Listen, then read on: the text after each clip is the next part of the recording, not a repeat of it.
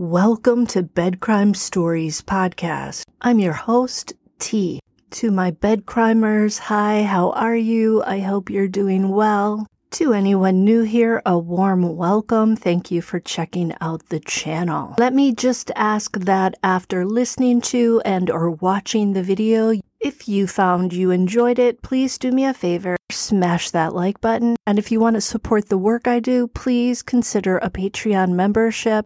You'll find a link in the description. Now, let's dig in. Yesterday, there was a court hearing in the Delphi case out of Indiana. One of the issues that was going to be dealt with was the shocking and serious leak of graphic crime scene photos. That leak came out of the defense team's office, and it was not just crime scene photos. It also included information about the defense team's strategy. One of the pieces of information in the leak was who the defense team was planning to next accuse of being a possible Odinist, one of those followers of an ancient Nordic religion. As soon as the court hearing started yesterday, a defense attorney named David Hennessy, who represents one of suspect Richard Allen's defense attorneys, Andrew Baldwin, showed up with a memorandum that stated Baldwin did nothing wrong. Hennessy wrote that Baldwin, quote,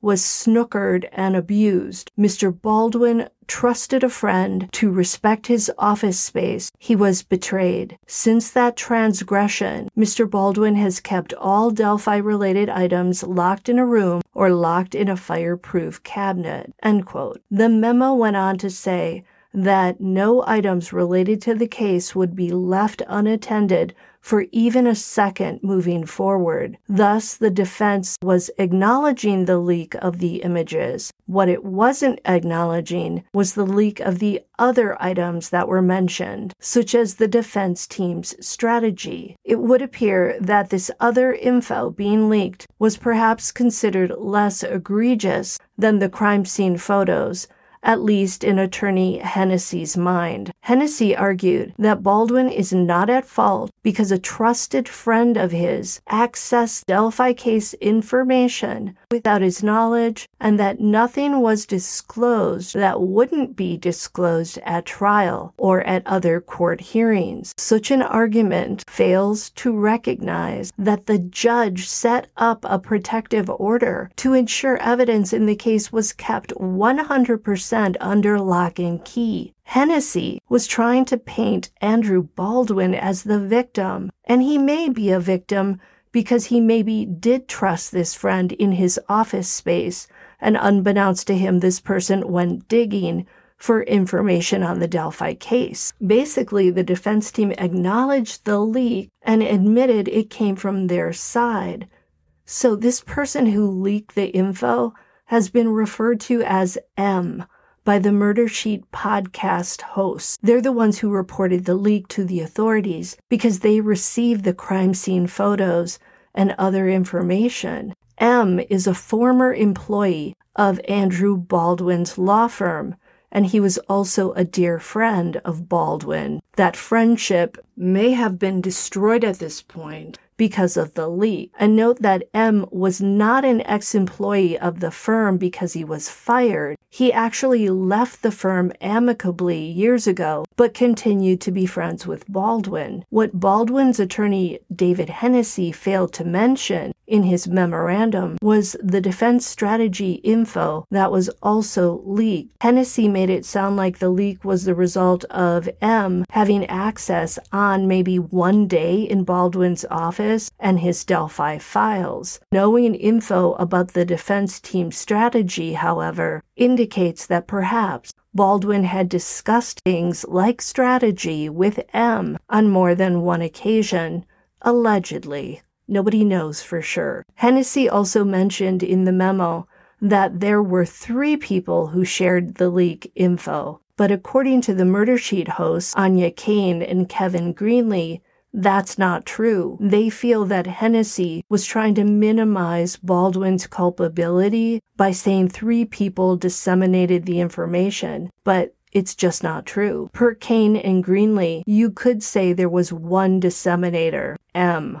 the former employee and friend, because he was the original disseminator. Or you could say there were tons of disseminators, because once M shared the info with another person, that person then shared it with many people, and the information then was widely circulated. And the person who shared the info with Kane and Greenlee was not this M person. Instead, it was a guy named Mark. And Mark shared it not only with Kane and Greenlee, it sounds like he also shared it with another person who has a YouTube channel. That person proceeded to describe the crime scene photos in graphic detail on his channel. I find that incredibly unethical. Remember, this info was not supposed to be made public.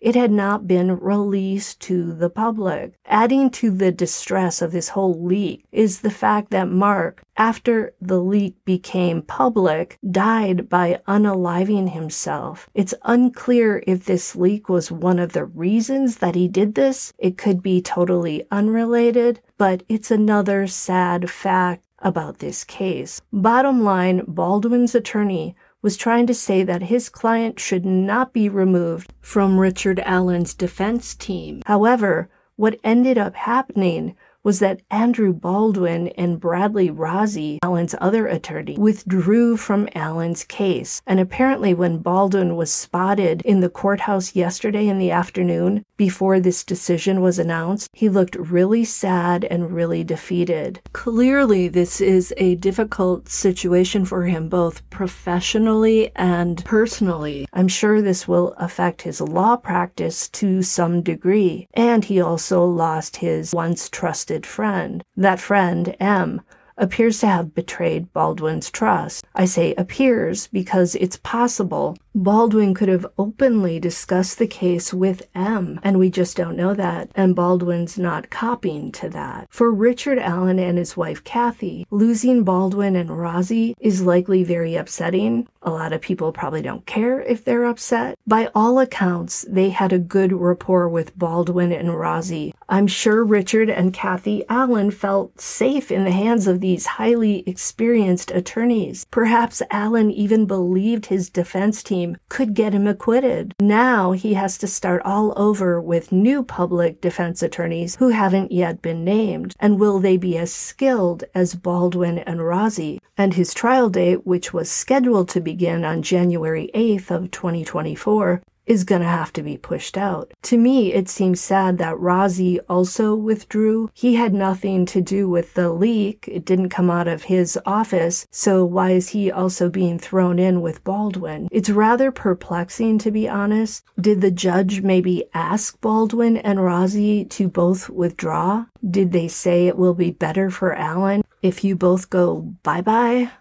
We just don't know. All I can say is that this poor case seems to be constantly hiccuping along. For Libby German and Abby Williams' families, this represents another delay in their quest for justice. The next hearing is going to take place on October 31st. Allen will be getting new attorneys. Baldwin and Rozzi are under a gag order, so they can't go on court TV and share their side of the story, at least not for a very long time. So there you go. Until the next time on Bed Crime Stories.